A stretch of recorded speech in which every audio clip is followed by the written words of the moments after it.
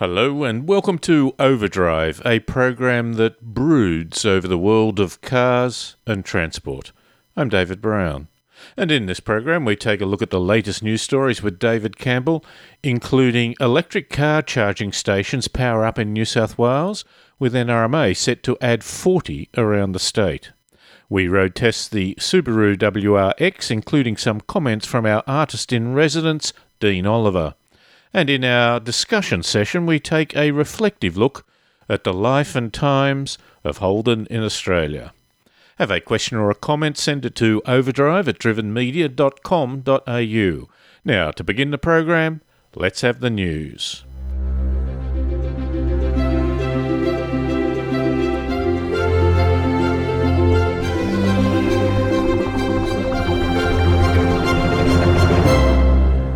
If you have an electric car, you would be hard-pressed to take it on holiday, with only 50 charging stations across the entire country and just 11 in New South Wales. The NRMA is set to change that, with plans to establish a network of fast charging stations for electric and hybrid cars in New South Wales. The plan involves a phased introduction of at least 40 stations at a cost of $10 million. The NRMA and the Electric Vehicle Council believe vehicle price and a lack of charging infrastructure are barriers to growth in the uptake of electric cars in Australia. According to the EVC, sales of electric vehicles across the nation slumped 23% from 2015 to 2016. The Council's Chief Executive Officer said that Australia is not ready for the forthcoming increase in electric cars. The fast charging stations would allow a typical electric car with a range of 500 kilometres to fully charge within half an hour. The first of the fast charging stations will be rolled out across Sydney, the Blue Mountains, the ACT, Illawarra, the Mid-North Coast and Newcastle. A new round of crash testing from the US Insurance Institute for Highway Safety illustrates that not all new cars are as safe for front seat passengers as they are for drivers. The insurance industry-funded agency said that in a new passenger-side crash test performed on 13 mid-sized cars, some do not offer the same level of safety for both front-seat occupants. Only 5 mid-sized cars that were tested provide the same level of protection for passengers as they do for drivers. 5 more managed good scores despite not earning top marks overall. Rumours that Fiat Chrysler will end the production of right-hand drive vehicles have been denied by Fiat Chrysler Australia, meaning that the V8 Chrysler 300 will continue to be on sale here. The rumour originated from the South African arm of Fiat Chrysler, who issued a press release, but FCA Australia has committed to ensuring that the production of right-hand drive vehicles will continue. And that's just as well, as it's understood that the New South Wales Police Highway Patrol is close to selecting the Chrysler 300 SRT to replace the Holden Commodore SS pursuit cars. The New South Wales Police are also considering the BMW 530D, the Kia Stinger and the Volvo S60. Recently, Overdrive reported that in the US, Ford was planning to cut production of sedans and focus more on pickups and SUVs. Now General Motors has announced the same thing. Recently, their CFO said that GM will continue to reduce production of passenger cars in order to retool its product mix in favour of trucks, SUVs and crossover vehicles that customers are buying. The move is part of GM's larger strategy to trim off unprofitable businesses and focus only on its most profitable markets. That increasingly means shifting its product mix more towards crossovers, SUVs and trucks. Shares in General Motors are up more than 30% so far this year. Ford stock has barely moved and Tesla's shares has risen almost 60%. Toyota will use the Tokyo Motor Show to unveil a pair of hydrogen fuel cell powered concept vehicles, including a 59-seat bus set to be released in anticipation for the 2020 Tokyo Olympic Games, and a sedan with a 310 kilowatt output and a 1,000 kilometre range. The bus concept vehicle, called Sora, includes Toyota's ITS, or Intelligent Transport System.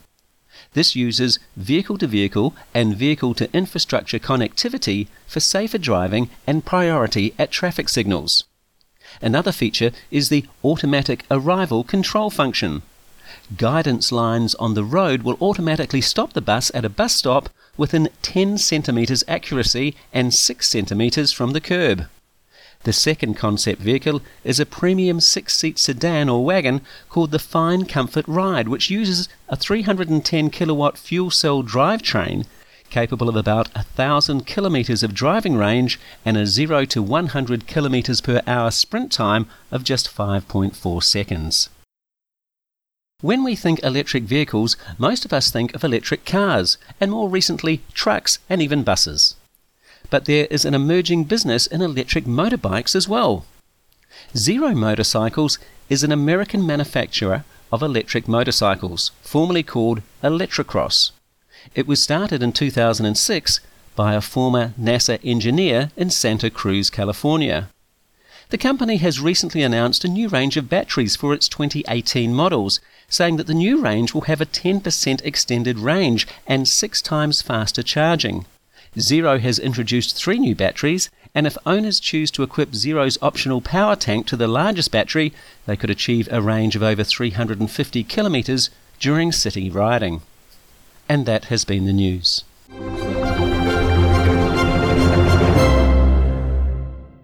I asked my son about the Subaru WRX. He said for him it was the hero car of his schooling years. I always thought that and the Mitsubishi Evo were just one period of really great cars. Fantastic bang for your buck. They were all-wheel drive, turbocharged, rally heritage vehicles. And they just really, I thought, made a quantum leap in what the typical person might scrape together and buy. They weren't super cheap, but they weren't over expensive. Well, Errol is perhaps just a little older than my son, and he and I have been driving the latest WRX. Errol, from your schooling days, were you at the time when WRXs were coming to their own? No, just missed it by a few years. But I'm sure if I was still there when it came out, that there would have been a couple in the student car park. My son talks about other guys getting just small, lower model Imprezas and pretending, if you like. But of course, yes. I met a young guy around that time who said, "I'm going to buy a WRX," and I said, "Well, are you going to be able to insure it?" He said, "Oh, yeah. It only costs $5,000 a year to insure." And I said, "That's $100 a week." He said, "Oh, is it?" Well, I'm sure it's stretched out a little bit over the years, but it's still a small car, technically speaking. That's small, as in Corolla, Mazda 3 type small. Yes, it's still, which means it's now as big as the Camry of 15 or 20 years ago. Yes, indeed. Did you like the look of it? I found the front nose was the more traditional, a little aggressive, angular, not so much around the edges, but that big bonnet scoop. But the back looked a little bit more, carried a bit more weight and looked a little bit more sedanish. Yeah, it's not, doesn't feel like they've done a lot to it in the body department. There's the front scoop and the flared front spoiler, but not much else really. It doesn't have a massive wing or anything, which you get, of course, if you go up to the STI model. But yes, of course, indeed. This is the regular WRX. Let's cut to the chase. 2 litre, 197 kilowatts. Actually, older models used to have just a little bit more. They've detuned it slightly. It comes with a CVT or a manual gearbox, and it's got about 380 newton meters, around that figure, which is pretty good, and starts at about 2,400 revs per minute, which is, being turbo, that's not too low. Well, it is low, but without being as low as some of the others. The lower the better in many ways. You get that grunt down low. How did you enjoy driving it? Look, it is a fun car to drive, and it's certainly quick. Although it doesn't have the kick in the pants that I feel that they used to in the previous models. That's because it was relative. You Yes. see, the first one you got into would have been after getting out of a Holden Astra, whereas perhaps now you've driven a greater range of vehicles, and other vehicles have certainly caught up, if not overtaken, in terms of sheer horsepower. Yeah. And it seems that this is... I feel that the WRX now exists to sell you an STI. Yes, WRX STI is, of course, the bigger engine, nearly 2.5 litre, and about 220 kilowatts of power and a bit more torque. Yes, and there's even a Spec R if you want to go, all the way up the food chain. But of course, what we were driving, you can get on the road for about 45k, whereas the top spec STI is more like is add another 20 grand on top of that. The 60, almost 64 grand for the Spec R WRX STI. So there's a bit of a range there of prices if you're looking to get a WRX. Now the thing about it is that I think that I was underwhelmed to start with simply because it was so light and easy to drive around the city.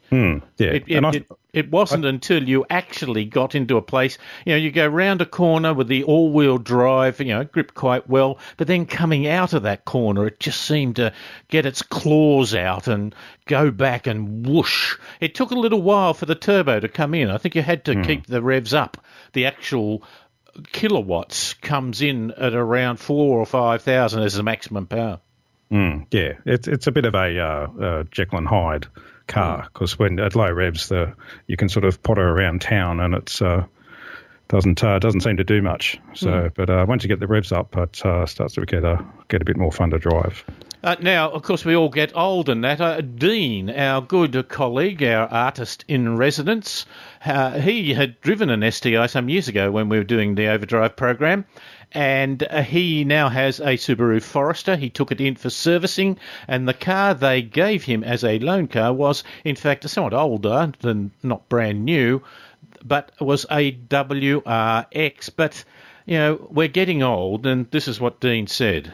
As much as one can do in Sydney traffic, which is almost impossible, but no, I promised that I would keep the revs well and truly under control. There's just the tiniest little urge second gear at about 2,500 revs. That's as far as we went. The tiniest little urge. I'm not sure if that was in me or the car. Indeed. That was Dean talking about him driving that. He actually found it quite comfortable. Maybe the shock absorbers were a bit worn out, but... I guess you do have to... A lot of people think of this as a sports car, but it's also a very practical small car. I mean, this is basically a Subaru Impreza, which is a perfectly nice, small 5-seater car, and it's got more grunt. Yeah. So how would you summarise? Well, this is the car that every boy racer wanted until the STI variant came out, that is. But it's still a fast, fun to drive and very practical small car. The Subaru WRX, talking there with Errol Smith, and Errol will join us after the break, where we're going to have a rather extended reflection on Holden and its role in the culture of Australia.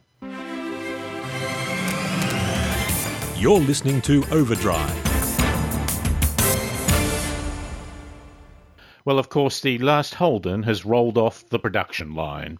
We've seen a lot of talk about people being retrenched, which is, of course, a sad thing, and had some general comments about what it means to Australia. But I wonder if there's not some more sort of earthy reflections on where they have been and what they have done to the Australian culture, or had an input to the Australian culture, looking at a number of the major areas where they've had influence. Errol joins me again. Errol, before your time, but of course the late 40s and 50s, was the post-war boom, prosperity and practicality. I think that became the major part of the Holden. It was also the time when we had a great passion for cars from various countries, which reflected not just the technology they had, but their very character. In Australia, I think there's a very strong British car heritage. Yes.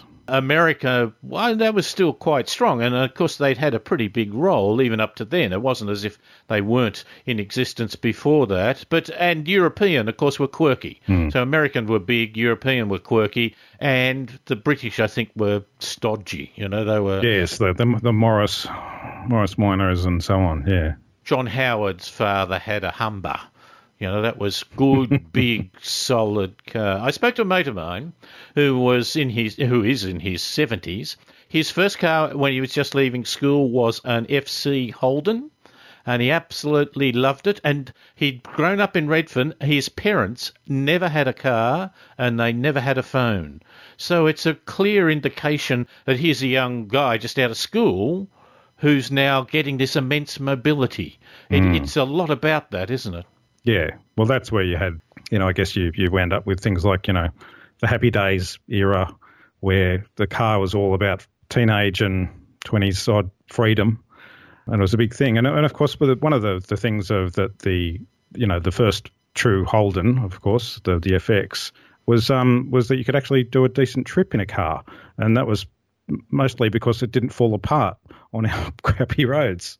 And that reinforced our culture, didn't it? The wide brown land, the big outdoors. My mate, you talked about the Happy Days. My mate who got his FC in 1958, he said that the back seat was very good too. I presume he took his parents around for a drive. What a lovely man he was. Yes. Very caring. And it was those long trips. It was the ability that a lot of British cars, of course, overheated. That's not to say the Holdens didn't a lot, but not nearly as much and not nearly as bad as that. Yeah, because they were designed to operate in, 45-degree Australian summer days. Then I think we went from the 40s and 50s to the 60s, and the thing that I think came in there was a degree of creature comforts. But there was also, of course, the cultural change. Now, again, you remember I spoke to Dean about him. We spoke earlier. His parents bought a Holden in 1962, having moved up from an Austin A40. But the vehicle he had earlier was a 1950 Austin A40 Tourer. And it was thoroughly British and as unreliable as all those little British cars were in the colonies. And so, the advent of the Holden was kind of a point of departure from the empire, I think. No longer was the mother country the source of all good things motoring. Yeah, the mother country. I think it was a case of us moving on from there, but it was also a case, he spoke there about the car that he got, which was the 62 Holden. It was a time when we started to get luxury. That's when we started to get the Holden Special. We started to get things like power steering as an option. Yeah, indeed. Now, Dean remembers some of the options. But yes, there were rubber floor mats, I recall, and they were pretty special. And the bench seat at the front had a pattern on it. No radio. I'm not even sure there was a heater. There might have been a heater in the car. Of course, the hydromatic transmission was the first automatic transmission, I think, certainly for Holden. And I think it was a 2-speed transmission. And it could never quite make up its mind what gear it was meant to be in. Our family did a trip regularly from Kiama in the south coast of New South Wales up to Sydney, which meant going up Mount Ousley, which was a formidable hill at the back of Wollongong. And the old Holden struggled up there, and it was always a bit of a challenge to see if it would get over in top gear, but sadly it would often get close to the summit, but then it would do a ponderously slow change back to the lower gear, and we all sighed a bit. But my parents carried a thermos and tea because very often one would have to stop halfway up the hill and let the car cool down before continuing on. But there was always a lot of other people there with the bonnets up, and so you could join them and have a bit of a chat. And that was motoring in the very early 1960s. Have a bit of a chat. There was a social issue, really, wasn't there? But, of course, that coming up Mount Ousley, and it was an incredibly steep climb for cars of those eras. Yeah, it was a torture test, really, wasn't it? Yeah, and especially on a hot summer's day. Yes, it's a bit of a challenge. Torture test remind me. It was at that around that time that I think most people developed the idea that within their area there was always a steep hill that they tested their cars on. My uncle had an old Valiant that he said I could get up that hill and still be doing, 60 miles an hour at the top or something, or some sort of figure like that. In fact, Errol, we've talked, of course, there was Holden and then Ford came along and they failed in the first year because they were much too American. They weren't adapted to the Australian roads. They're too soft. But then along came Valiant. Now, Alan Finlay's a great friend of the program. He reflected on this. And, of course, the real outliers were the people who had Valiants. They were very special. Those first Valiants, the S-types and the R-type and the S-type, anyone who had one of those, they were very cool.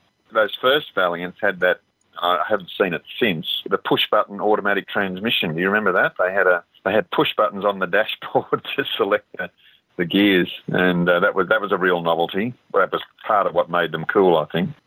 We had the traditional head-to-head, Catholic versus Protestant, communist versus capitalist in Holden versus Ford, but the Valiant was almost that weirder religion, that perhaps it was Buddhism or something, that perhaps everything we believed in could have been undermined by this outlying car. Well, you had to have something out there to make everything else look good, didn't you? Of course, the end of the 60s then moved into really some quite big cars, including the Monaro. Yes. It was also just then into the 70s that we got that almost last hurrah of Australianness, football, meat pies, kangaroos and Holden cars. Do you remember that advertising campaign? It was actually a rip-off of an American one. Yeah. Which is almost identical, except it was... baseball, hot dogs... I'm not sure what the animal was, and Chevrolets.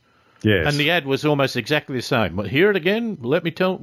Yeah, same jingle. And that song's almost become a Australian icon on its own, aside from being an ad for Holden. Yeah. Now, of course, that moved us into the time. It really started around 64 when they bought out the I think that was the S model.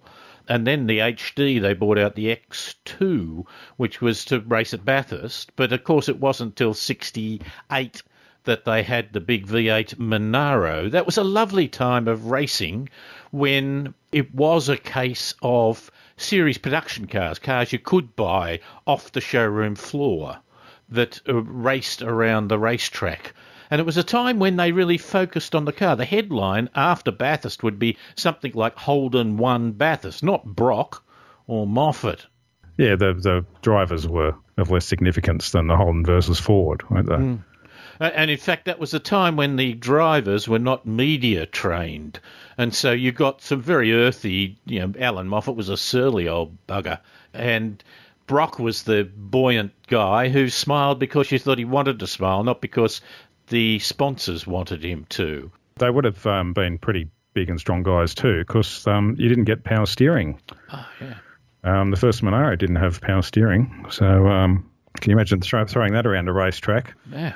The first Monaro also had a tacho down by the gear lever.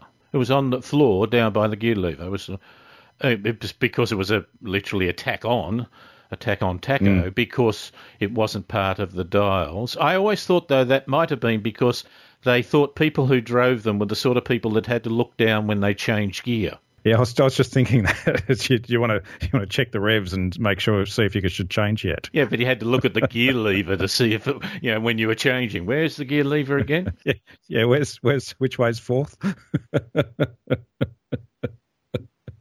The other time then that I think Holden and Ford really made two cars that reflected our culture quite strongly. The Ute was one. We know there's been Utes, and America has the pickup, but the pickup is a big truck-like. I think we made the Ute as a sedan with a carry in the back, a two-door sedan with a carry in the back. Yeah, much more practical and less truck-like, yes.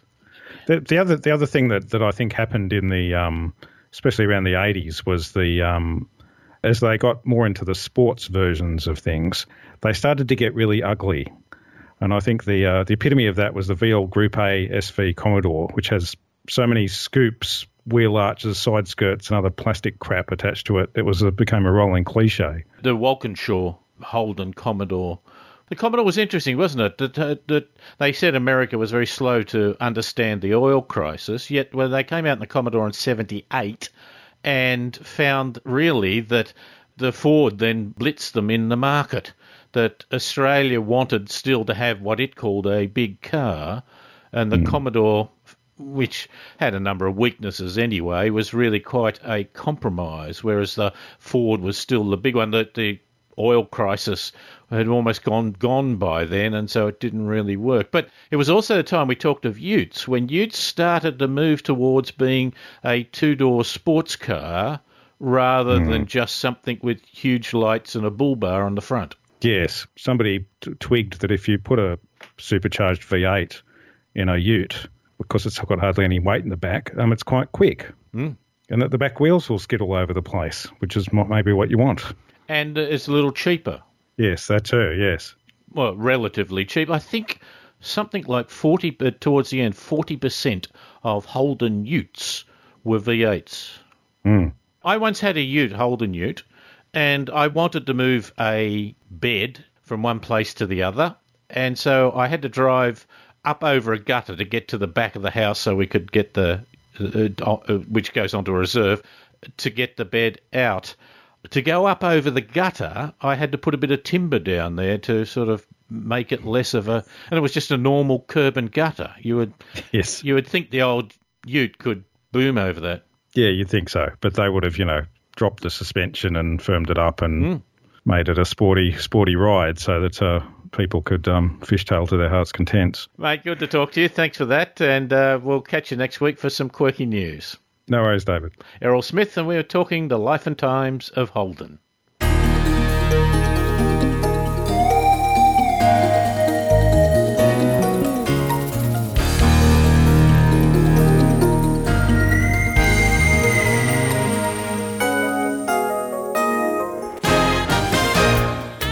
And this has been Overdrive. My thanks to Errol Smith, Dean Oliver, Alan Finlay, David Campbell and Paul Just for their great help during the program. Overdrive can be heard across Australia on the Community Radio Network. You can listen to longer segments of each of the features by going to our website at drivenmedia.com.au or podcast the whole program on iTunes or your favourite podcast service. I'm David Brown. Thanks for listening.